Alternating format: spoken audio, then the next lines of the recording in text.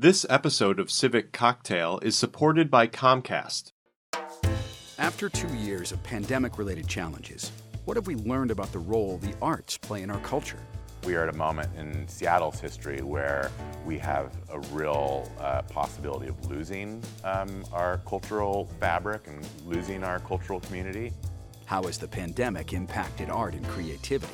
Lighting and staging companies, so many of them went out of business during the pandemic, so everyone's scrambling to try to find a stage, and sound and lighting and all those things, and sometimes you have to outbid other festivals just to make sure there is one. Seattle community arts leaders examine these questions and more on tonight's Civic Cocktail. Hello everyone and welcome to Civic Cocktail. I'm your host Mark Baumgarten, sitting in for our regular host Monica Guzman.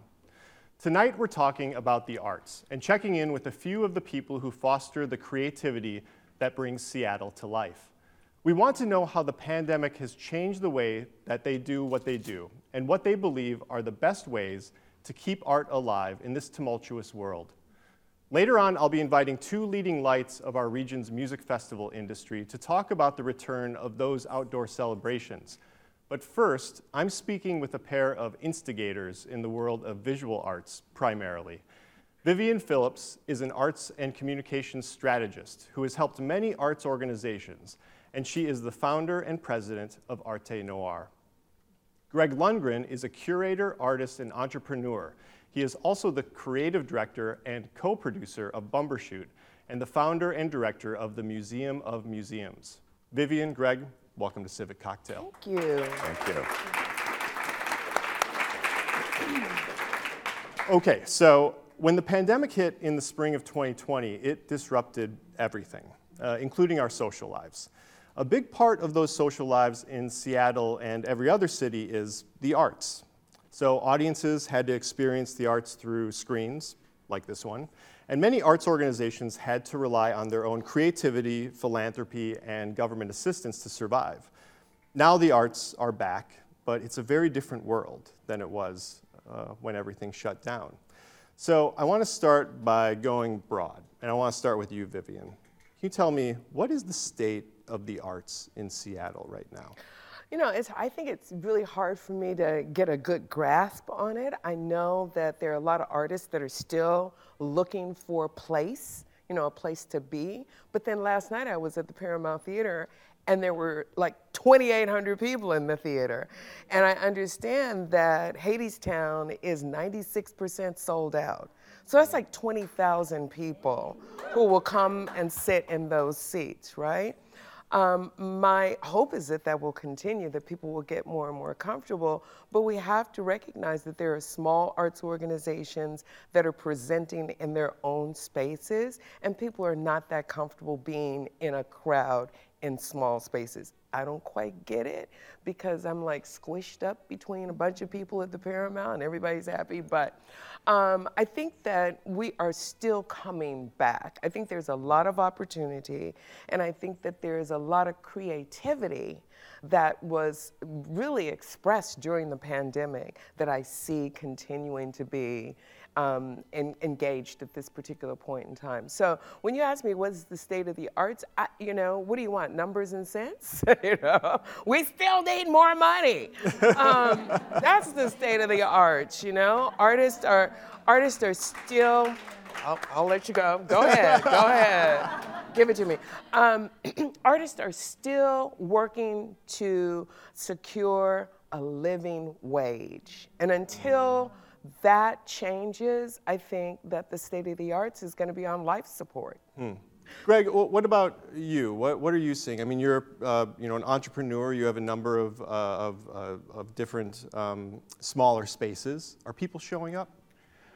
I think that people are showing up. I think that it's been a very difficult time, and I think that as a museum operator, we are largely based upon attendance, and so attendance is critical to our success. And I think that it's a business model that was designed pre-pandemic, and so we are responding to it, and we opened in an atmosphere that we weren't really familiar with, and no one really knew how that was going to play. I'm confident that we are going to come out of that, and I think that ultimately the pandemic affected everyone in different ways significantly. But I think that as it relates to arts and culture in Seattle, I think we have the same problems that we did 3 or 4 years ago. And I think that we have to, I really do think that it's a critical time. I don't think I think it's a time where we have to really fight for it and not take things for granted and not expect arts and culture just to be here just because we're a big city. I think that it's something that if it is going to survive, or if what I want it to be is to thrive, that it requires a lot of participation. And I think we are, as Vivian said, like you can go to a Mariners game and they can pack a 70,000 seat stadium. When they're winning. When they're winning. When is that again? Right now, anyway, but that's another discussion. I think that we've seen that audiences will return to the Paramount, they'll return to the Showbox, they'll return to a stadium, and I think that they will return to an arts program or to an arts venue, but I think that we still have the same issues that we did 4 or 5 years ago, and that I think they're compounded by the pandemic. So if we are looking for 100 people to show up, we might get 25 people to show up.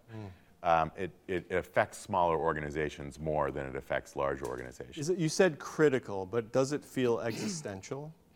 Oh, it's always been existential. I feel like we are at a moment in Seattle's history where we have a real possibility of losing our cultural fabric and losing our cultural community. And I think that's what I'm here to fight for. I think that if I felt like Seattle was so vibrant and there was so much energy and so much support, I'd probably just get a studio and be an artist and make work and just not participate in the production of it, not participate in the curation of it, not participate in trying to bolster that economy.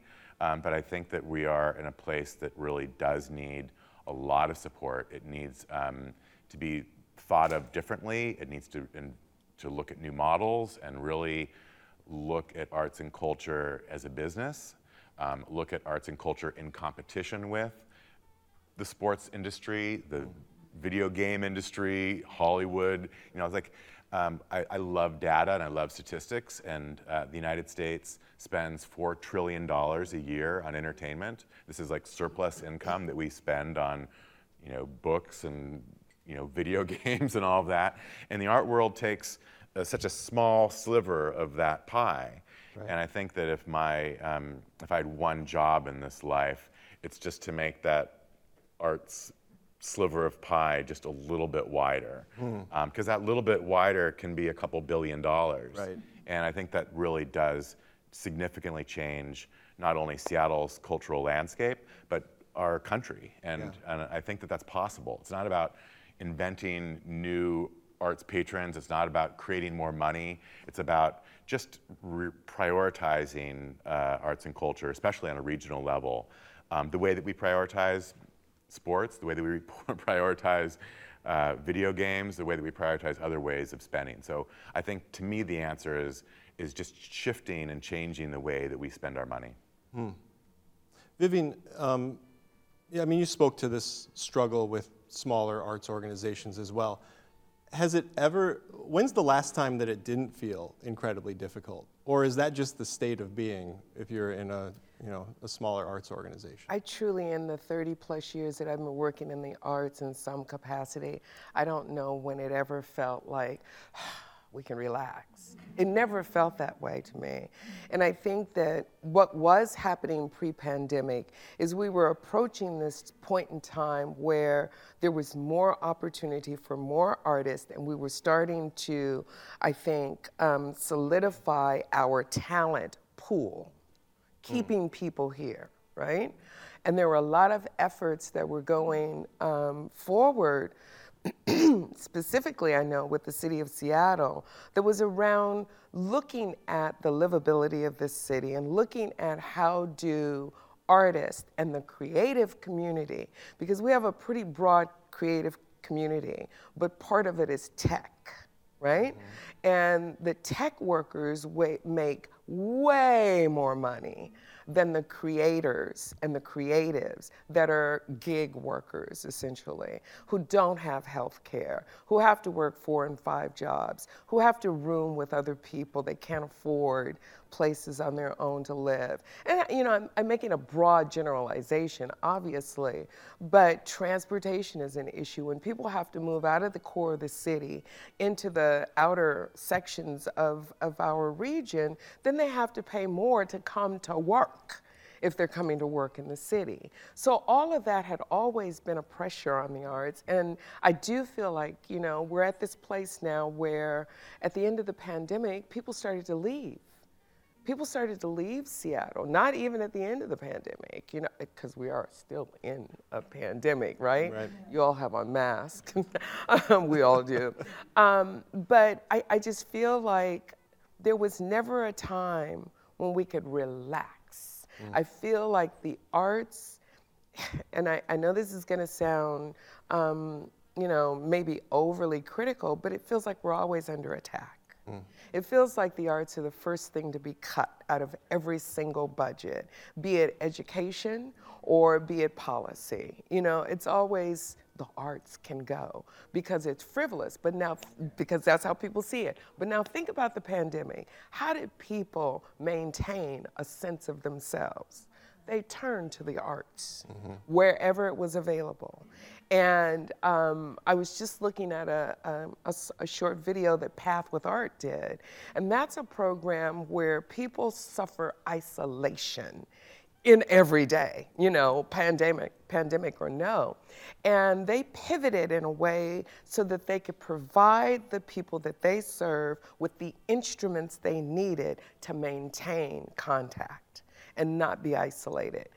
Who else does that unless you're like trying to get paid for it? The arts is where that always happens. And I look at the innovation that took place during the pandemic. And Donald Byrd is somebody who I think about and how he pivoted to creating an environment where his company could still get paid, could still work, but he worked with other artists to create film, right? So that the work could be not only documented, but could be captured and shared. And I think I see a lot of that happening in the arts community. We're all kind of, you know, can I work with you? What are you doing? What can we do together? We're the most collaborative sector ever, and yet we're always on the chopping block. So, you know, during the pandemic, the arts also, there was a message around the need for the arts. We saw a lot more money put into, you know, government-funded grants going into venues to help them stay open. I guess, Greg, where were we headed before the pandemic, and are we in a better place now as far as an acknowledgement of the needs of the arts community? I think that's a really difficult question, and I mean, talking or listening to Vivian, I think about 20 years ago, and Seattle 20 years ago was not as wealthy of a city as it is now, but it had 10 times the art journalism, it had 5 times the arts publications, it had 5 times the more galleries. Like, we had a much more robust arts ecosystem in 2020 than we do in 2022, pandemic aside. Right. So how do you justify that we can become such a wealthier, larger city, but have an arts community that's diminished? And I don't think that that is something that we should just accept. I don't think that that's something that we should say, oh, that's just the way that cities grow, or that's the consequence of the pandemic.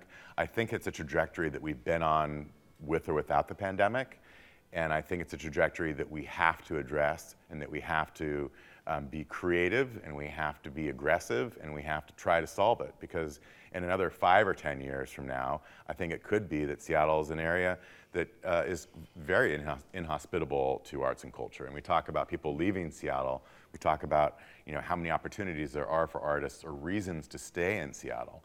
And I think as an arts producer, as an arts entrepreneur, I think it's my job and it's my passion to try to create a city that has more opportunity, to try to create a community that has more philanthropy, to try to create a community that sees that value and really takes an active role in that. And that's not just about millionaires and billionaires. That is about, I look at this kind of like micro grants. So like every time that you go see a show, every time that you buy a book, every time that you purchase a $25 piece of art, like that is your way of participating in your local community. And so if we can't rely on the billionaires to underwrite and support the programs that are vital to our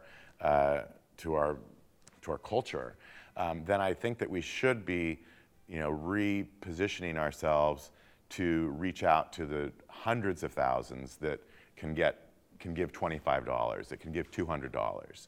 I think there's a lot of ways to get to those big numbers, and I think we've maybe always relied on corporations or wealthy individuals to kind of fill in that gap. And over the course of 20, 25 years, that hasn't happened. And I instead of just pointing fingers or throwing up our hands, I think we have to look at alternative solutions. And I think for me personally, that alternative solution is getting a lot of people to give a little bit instead of looking for a few people to give a lot. So in order for that to happen, you need people to interact with art, right? Definitely. And you both are people who create space where people can interact with art. So let's talk a little bit about what that takes. And in particular, I want to talk to you first, Greg, about Museum of Museums, or the Museum of Museums, MOM. So you opened March 2021 after a false start. We built the museum during the pandemic. We got the keys in May of 2019.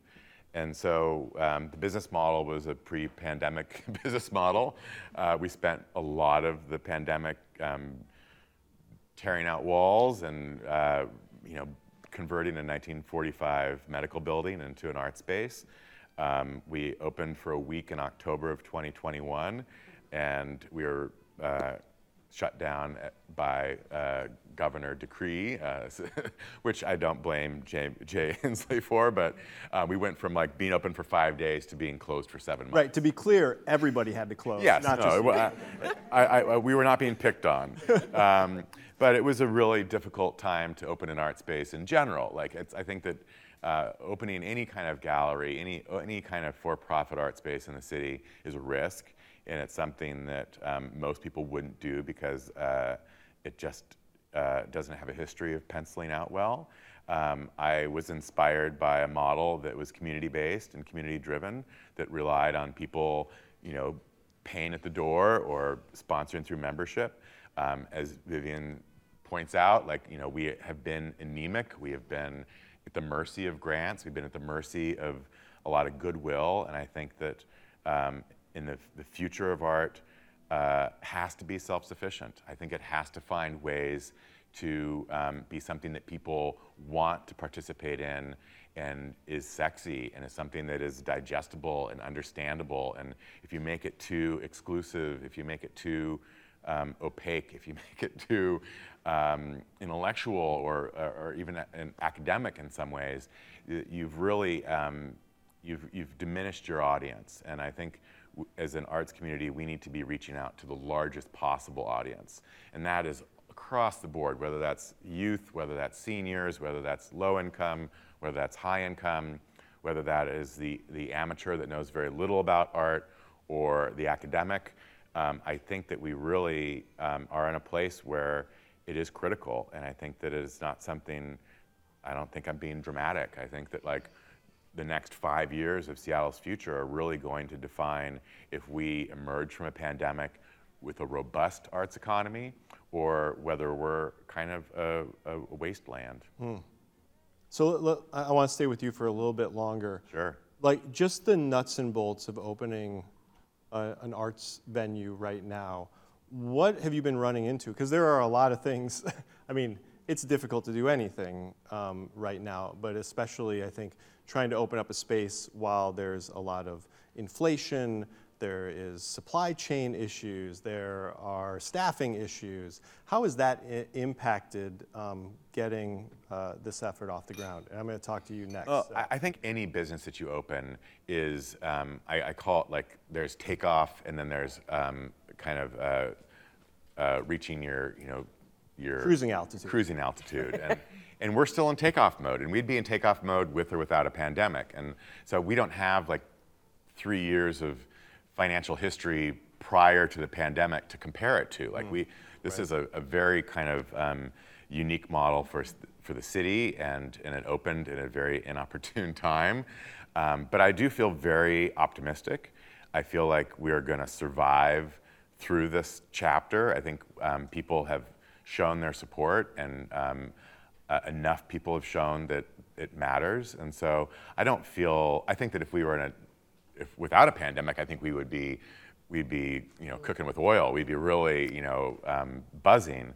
I think instead, survival is success right now. And I think that I'm proud of what Mom has become, and I think it continues to evolve into a better organism.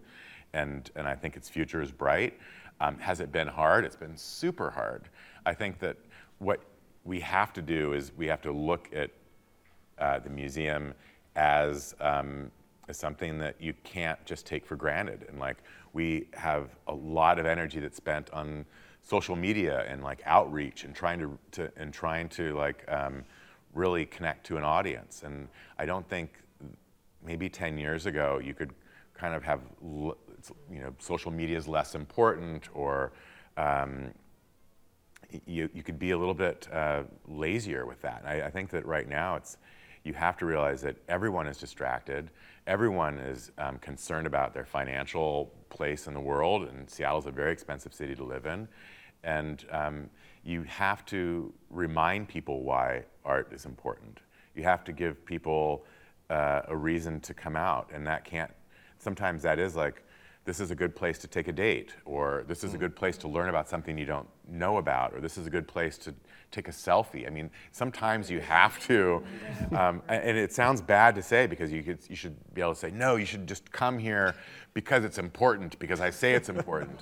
But sometimes you have to sugarcoat the medicine, and sometimes you have to make it accessible to people who normally don't participate in arts culture. And I think that we need to continue to do that. And I think the arts world is relatively small in Seattle, and in doing the research and doing the homework on if I should open a privately owned museum in Seattle at all, I looked at what the numbers were in Seattle. And in 2018, Seattle had 40 million tourists. And I don't think that a lot of people in the arts world understand that or know that data.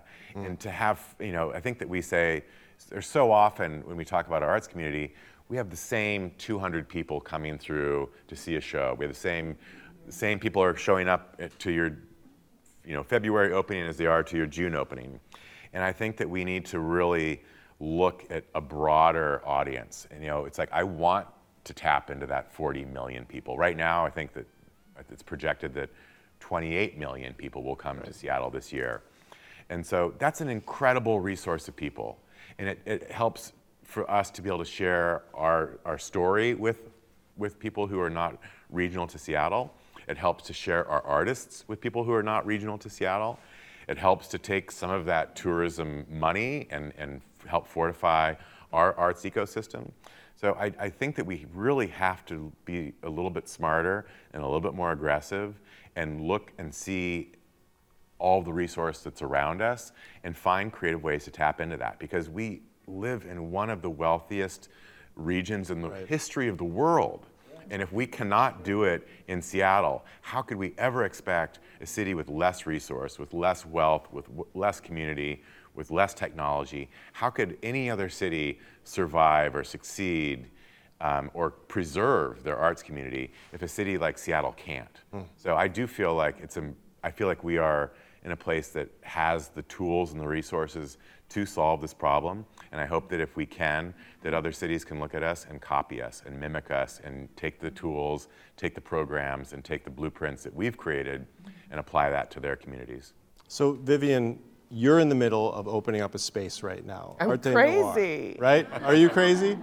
Talk about what the difficulties are, but also, adding on to what Greg was talking about, what your goal is with the space, what you want to achieve.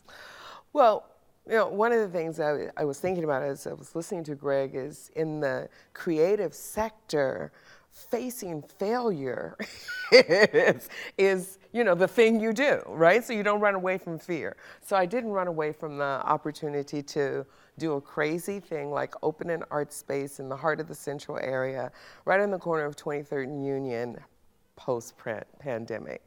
So, it was a cold, hard shell that got delivered to me that I had to raise a bunch of money to build out. And we're almost done with the build out. What we intend to do, we will host Onyx Fine Arts Gallery. So there will be a Black art gallery in this space, but we are also providing Black art retail. So we're working with local artists and sourcing products from other places as well, that you can come into this space and be surrounded by Black art. You can purchase it, and 100% of the proceeds from the sale will go to the artist. So what we're trying to do is create a revenue generating operation for artists. And I just feel like, the opportunity came. I seized it. I felt crazy for doing it, but I think it's going to work. It is a nonprofit model, which is not the best model, I have to say, for the arts. I'm the person who said, does Seattle or the King County region need another nonprofit? Absolutely no. But I started one anyway. So that's what we're trying to accomplish there. But beyond that, the thing that I think is the most exciting for me is that we will purchase this piece of property. It is at the street level on a 432 residential complex that has part of what is serving to gentrify my community and make it look like something that we don't recognize. So I want to try to restore what I recognize in my own community. But we're purchasing this piece of property. And I'm excited that we are an institution that will be a gift to the community. It is a community-owned entity, right? As a nonprofit, it's a public entity. So I'm simply trying to reinstill a sense of vibrancy, a sense of place, and a sense of recognition in a community that nurtured me. That's what we're trying to do. So I want to talk, we've just got a few minutes, I want to talk about art. How about if we talk about art for a little bit? I want to know, what do you think people, and just from kind of what you're seeing out there, what people are responding to, Vivian, what do people need from the arts right now? What are they looking for? What are they being drawn to? Yeah, I think people don't know that they're looking for what they get. I think people engage with the arts and it's, oh, let's go have some fun. But then you start to be moved by a piece of music that you hear, a dance that you see, a painting that you witness. And you recognize that the art is really speaking to you and helping you to understand a little bit more about yourself. So once that happens, I think it becomes habitual. People continue to go back and want more and want more and want more. And I think that people are very comfortable with exploring and experiencing things that they don't understand. It's critical that we do that right now because we're so faced with so many things that are opposite of what our personal morals might indicate. And the arts is where you get an opportunity to experience something that's not necessarily in your home, in your neighborhood, but it is in your city. And I think it is the connection that people have an opportunity to make with one another and with artists that they're finding and being fulfilled by. All right, so unfortunately, that is the end of our time. All right. And I wish that we could talk for so much longer, and we will in the green room a little bit later. But I appreciate you, Greg and Vivian, for coming on the show. Thank you so much. Thank you. And thanks to all of those here with us in our live audience at Town Hall Seattle. We're going to take a quick break and be back soon for the second part of our Keep Art Alive program.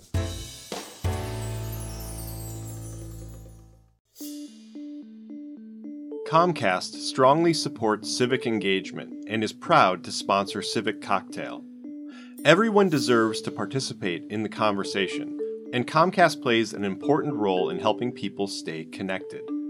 For 10 years, Comcast has supported digital equity for all through its Internet Essentials program. To learn more about Comcast's commitment to advancing connections, visit internetessentials.com.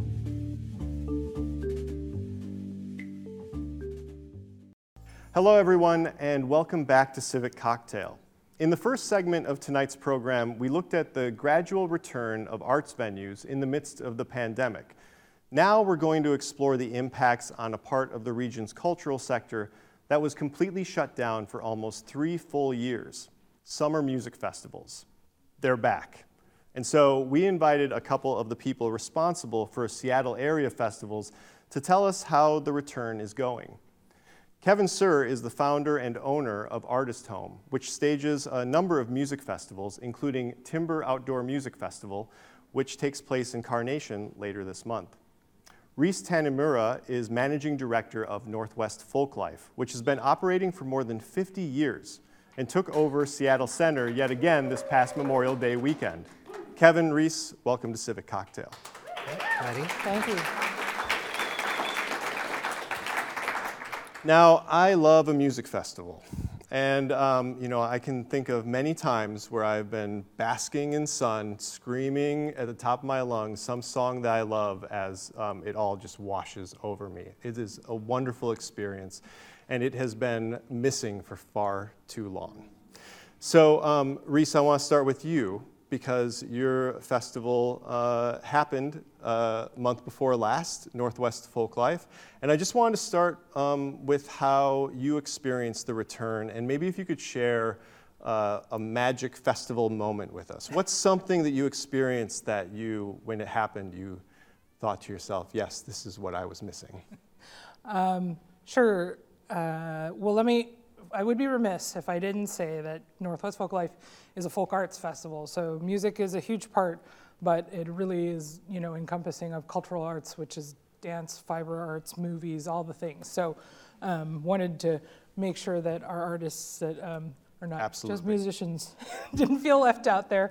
And I'll start with that magical moment, which, there were a few, but my co-director, Benjamin Hunter, who came on as the artistic director in August, we have a cultural focus every year called, it's so to delve deeper into an aspect of a cultural heritage or some kind of theme. And he really was like, we've all undergone this huge change together over the past few years, and we really wanted to talk about metamorphosis. And as a part of that, he put together a couple of showcases with this, what we called the Super Folk Band. It was basically a group of local artists from, around the region playing together with some traditional artists as the basis. So we had a koto player, I think a bouzouki player, don't quote me on that, and then a fiddler and an accordion player. They came up and played some of their traditional tunes in this band. Percussion, we had a xylophone player, we had a keyboard, and so they all grew the music around this. And the idea was to showcase the metamorphosis and how music, but the art and the communication is created between our artists that can happen in a moment. Which is part of the live festival experience, right? Is that moment and that experience. And there was a moment when our koto player was basically playing a really kind of traditional tune that just the musicians were listening, and then they just swelled in, and there was just this kind of movie moment where we're standing out at the Mural Amphitheater lawn, and the wash of music was like a soundtrack.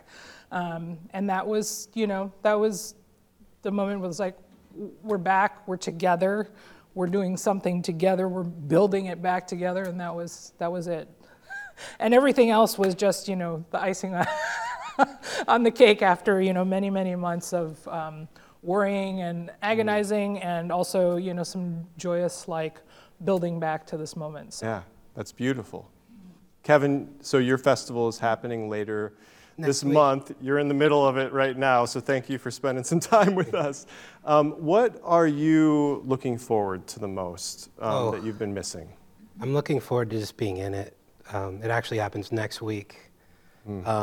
So as you can probably imagine, I'm in it, in it, behind my computer and on the phone, but I just want to, this will be the first time we've done our festival in 3 years. And it just, the reason we got into it, and the thing that has driven us since day one has been propelling artists, not just booking a lineup that people know, wanting to put artists on a pedestal with intention to help push them forward, instead of just trying to book everyone that has a draw, but booking the ones who deserve that stage, who no one's giving it to, because no one is willing to stick their neck out and saying, that's what you should like, that's what you should listen to.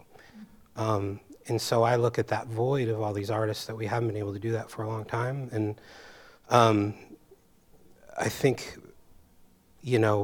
with a break, I'm kind of living my dream, like a dream job, and, we have this, it's all driven from my experience as a former working musician and trying to right a lot of wrongs I saw in the industry through everything we do. But through that, I found an amazing community of support that just believe in discovery, that believe in music, and who, you realize, oh, my job is helping people create memories that they're going to take with them to their grave, and putting a stage and a moment together where people aren't necessarily. I look at the photos of our festivals, and you never see anyone with a phone in the air, and I realize what we've accomplished is. A lot of festivals and things are places that are designed to be seen at, and we've really done a good job of creating places where people just want to be present.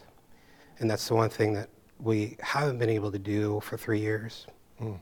Like I said, we had the first segment, and there was a lot of kind of, acclimating to the realities of sort of this new reality, the pandemic, the economic pressures, everything like that.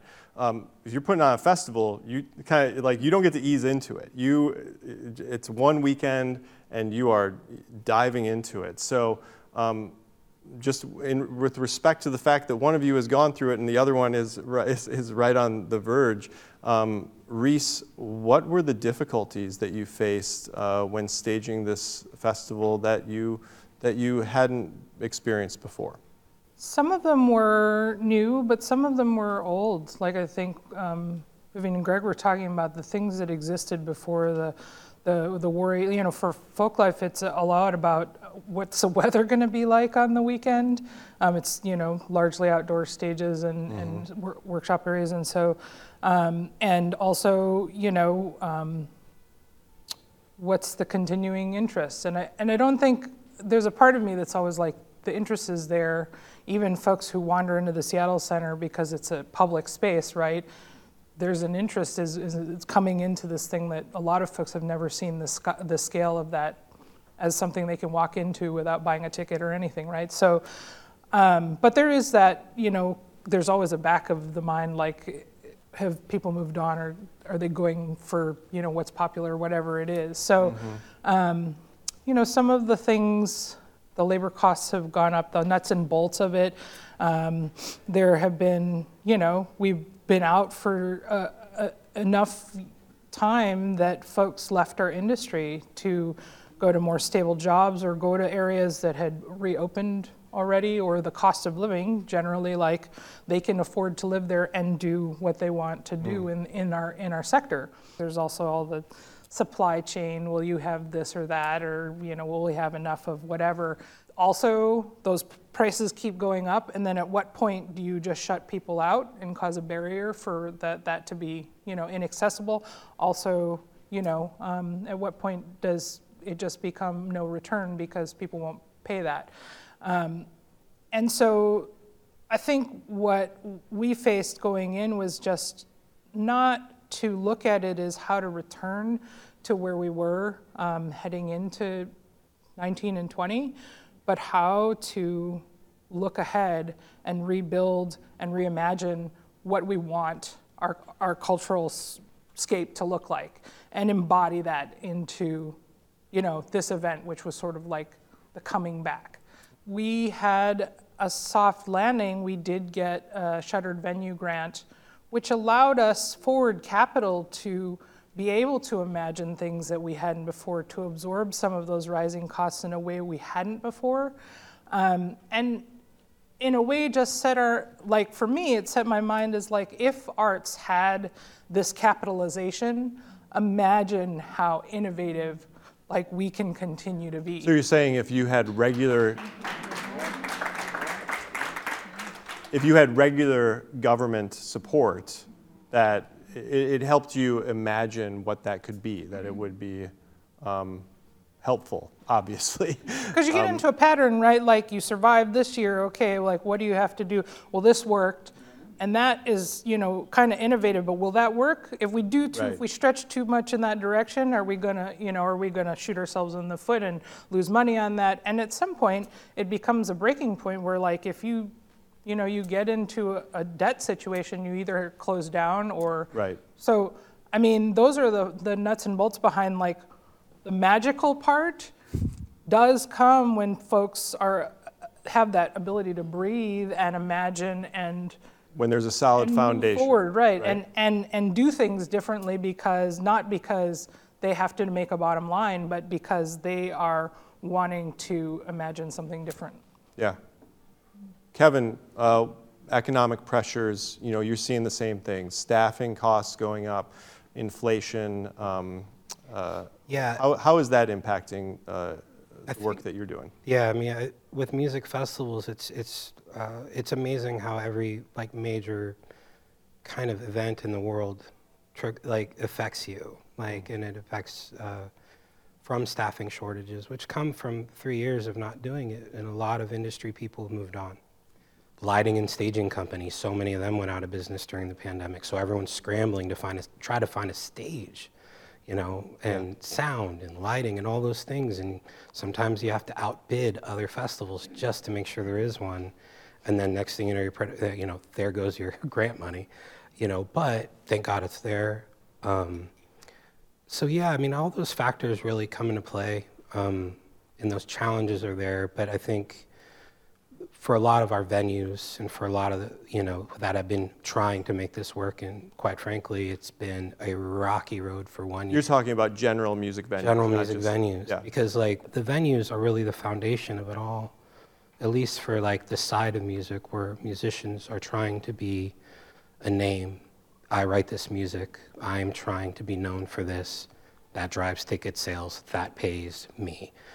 And the venues are the path for those musicians to get from your 100-person Connor Byrne to your 800-person Showbox, and so on and so forth. And if those venues weren't around, we wouldn't really have the talent developing itself to be on our stages, because we're just the top. We're this thing. So the health of the larger music economy is necessary for these one-off, or not one-off, but single weekend festivals every weekend to really thrive? I think if you're a festival like ours, and especially you're depending on artists that are, we have a number of artists that are household names, but we are highly dependent on discovery and finding those new artists. And if they don't have a place in Seattle, then we're not there to find them and put them on our stage. And So Reese, you're a musician, you're both musicians, and you are deep in the music community and in the music economy. What is the state of the music economy in Seattle right now?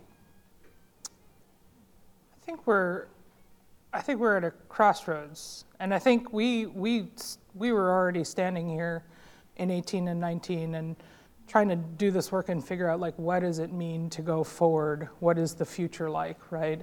And the pandemic really, in a way, made us evaluate some of the ways we were doing things, and on autopilot and just trying to struggle to catch up. And then when you're stuck at home for 2 years, you have to think about, like, who am I? What is my place? And that the cultural health of that is something that a lot of folks actually did recognize, right? Like books and movies and online and concerts and the things that we miss doing helped us reckon with what is valuable. If we don't have those things in our life that connect us to our roots or connect us to community or connect us to just the experiences that we're having around us and within ourselves, we end up being a little dead inside. The value of art is hard because there's an economic side, and then there's just a functional person, human side to it. It's like deep inside, we do it, we need it, and if we don't pay attention or nurture that, by the time we lose it, we're in a state that's not good. So this musical ecosystem, it involves artists, it involves music festivals, it involves venues, and it involves philanthropy and the government, like you were saying, Reese. Kevin, are you seeing any efforts to, like, an acknowledgement of the state of the industry and efforts to shore it up? I mean, what's happening out there after, we go through this reckoning? Is anybody responding and, acknowledging the importance of it? Yeah, I mean, the venues have really band together and got the Save Our Stages Act done. And WANMA, which is the Washington Association of Venues, which started the week after the lockdown, which I was proud to be a part of helping start that. Their efforts turned into a major save the day for a lot of the stages, and from musicals to Broadway to my music festival to folk life to every venue that exists. And my biggest concern when it started, which is why it led to this massive rally of let's get every venue on a Zoom screen right now, and let's talk. How many months do you have left? And you mean how much money do you have to keep you running? Yeah, right? and there are venues where, like, we're going to be done in 2 months because there was no help coming, and it took the venues advocating for themselves to make that happen. Luckily here, not many closed. They were able to, but right now they are all like, they're each other's therapists right now in their therapy groups, because it is a very crazy world in terms of just their economy. 1 week it's everyone's, yeah, we're back, and ticket sales are great. The next week you get one piece bad COVID news, ticket sales stop for a month. And everyone's just like, and then you lose production workers, you lose sound engineers, you lose everyone because there's nothing for them to do. But I think, like, the biggest factor, like, and to kind of get back to what Reese was saying and what Vivian was talking about earlier, was just, I came here from San Francisco, from the Bay Area. And a lot of the same economic factors that were really coming into play here in, say, 2018, 2019, were the things that made me leave San Francisco. And I grew up in a rich, amazingly rich music community where you can start something from nothing. You can have this DIY, artistic-driven thing and have a community there to work on it with. And I found myself there with the Silicon Valley explosion and everything in the 90s, looked around and all the venues went first. And then within a year I looked around, there were no musicians. There just was no artists. I've been scared since day one. Like, I came up here and within 2 years I had a functioning, great, sustainable business that honestly made a difference for a lot of artists. And it wouldn't have been possible for me to do that if this place wasn't affordable. Not just for me, but for musicians. And I think that Vivian was talking about how wealthy our community is. We may be wealthy, but that every time that wealth increases, we become a little less rich. And I think that when I look back at where I came from and what that turned into, all the people that made it rich, whether the folks around it who weren't intimately involved in it realized it or not, all that culture is gone. And and so that is a thing that when the pandemic started, I was like, our smallest venues, these places that are the economic pathways for musicians to go from a 50-person room to a 200-person room, et cetera, that's the path. That needed to be saved, or else San Francisco, at least from my perspective, was going to happen again. And it doesn't, and now that we're still in a pandemic, but businesses are open, that threat is still there. And government does need to be involved. It needs to get involved, and I think our city leaders and our government needs to have a different metric for what success is for the city. And it's not based on wealth. And it should never be based on wealth. It should be based on the richness of our lives, which comes so much from art. And aside from that, anytime a big economic factor is coming here and they talk about jobs, the first question is, what does it mean for the people who are here now? Does this make their lives richer, or does this make them go? And that is typically, of that population, those are your artists, and then those are your venues, those are your festivals, those are your museum curators, so. It's also your ethnic communities, right? The diversity is the gentrification, the displacement. When we talk about wealth, we're also talking about not just wealth, we're talking about disparity, right? The wealth is coming at a cost to the majority of folks. And I think that needs to be really clear. Who's benefiting from that wealth? It's not a very small population here. The way you hear sometimes the city leaders talk about it, and definitely some of those companies talk about it, they act like everybody's benefiting from it. And we all know that's not the truth. When we think about how we move forward, it's about government, it's about dollars, but it's also about the policies we put in place that are value-based. So same question as I asked Greg and Vivian. We went through this pandemic period. Kevin, you talk about venue owners coming together. There's everything that you're saying, Reese, has been like some version of a conversation that has been happening, I think, on a broader scale in the last 3 years. Do you think that this period of stress caused by the pandemic and economic concerns has brought the conversation out? Is there a silver lining here where we are now having the conversation about the importance of music and the arts to our communities, and we have seen government action, like you said, through the Shuttered Venues grant. Do you see momentum here that can be carried forward? Yeah, and also give credit to King County. They were the first governmental body to grant any money to independent music venues in the country. That happened before the Save Our Stages Act. So you do have to, King County was kind of the first to step up, and it was it was the first little thing that gave those venues that had a month or two a lifeline to get to the Save Our Stages Act. So didn't want to leave that out. But I do think the conversation needs to happen.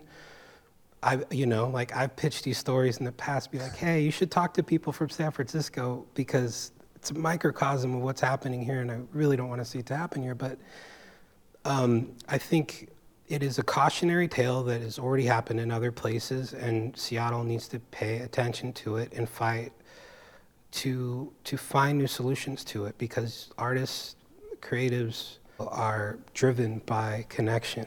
They're not driven by this economic factor, and it takes people connecting to that and paying for that.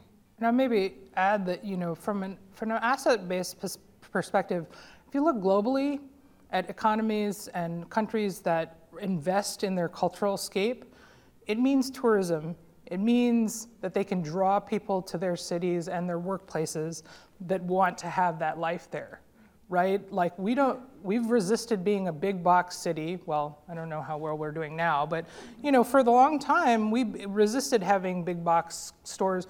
So what is it that keeps the cultural landscape such that people are interested and engaged, and there's a different set of values that governs how people choose to invest in their life here, including the environment, including all the things that make the Northwest special, right? The Pacific Northwest sets it apart from what's happening. There's even a lot of cities across the nation, smaller cities, that realize that the economy that comes with investing in arts and culture is, not always just measures in dollars and cents, although it is measured in dollars and cents, but to the social and vibrancy and health of their citizenry. So, we're talking about places like Columbus, Ohio. We're talking about places that, if we talk big cities, Chicago invests a ton of money into public-facing, free, open arts experiences, which they pay for to make sure that, one, their landscape of artists stays healthy, and two, that they can draw people to the city, because it's not just about the pier and their big Ferris wheel. It's about the concerts in the park that you can see the symphony and any number of artists that are like from, sort of emerging local to big name artists. That's a lot of the vibrancy that we want to see in our city, right? Unfortunately, we are out of time. It's been great talking to both of you. I wish we could keep talking. And we will keep talking, and so will everybody here. Afterwards, Reese, Kevin, thank you so much for coming on Civic Cocktail. Thank you. Thank you.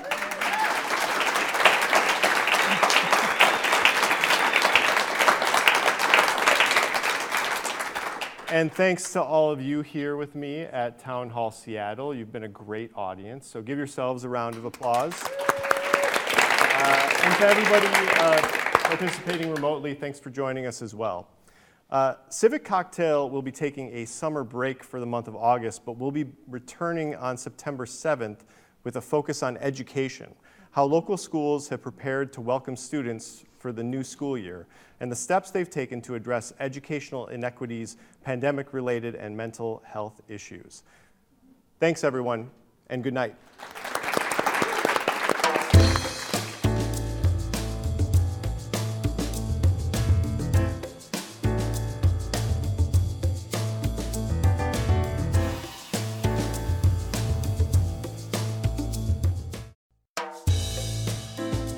This episode of the Civic Cocktail Podcast was produced by Mark Baumgarten. The live event was produced by Jake Newman and Andrea O'Meara. There's also a video version of Civic Cocktail. The monthly event is streamed live, broadcast on KCTS 9, and available on demand at kcts9.org and through most streaming platforms. The executive producer of Crosscut Podcasts is Mark Baumgarten, and the executive editor of Crosscut is M. David Lee III. If you'd like to attend the next taping of Civic Cocktail or any of Crosscut's other events, go to crosscut.com/events. You can subscribe to the Civic Cocktail Podcast wherever you listen.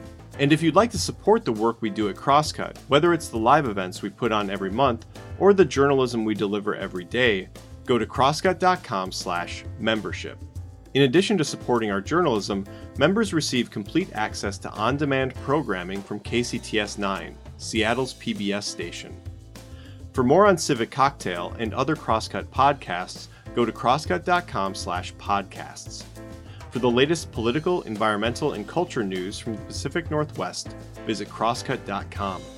Civic Cocktail is a product of Cascade Public Media and Seattle City Club. We'll be back next month with another conversation.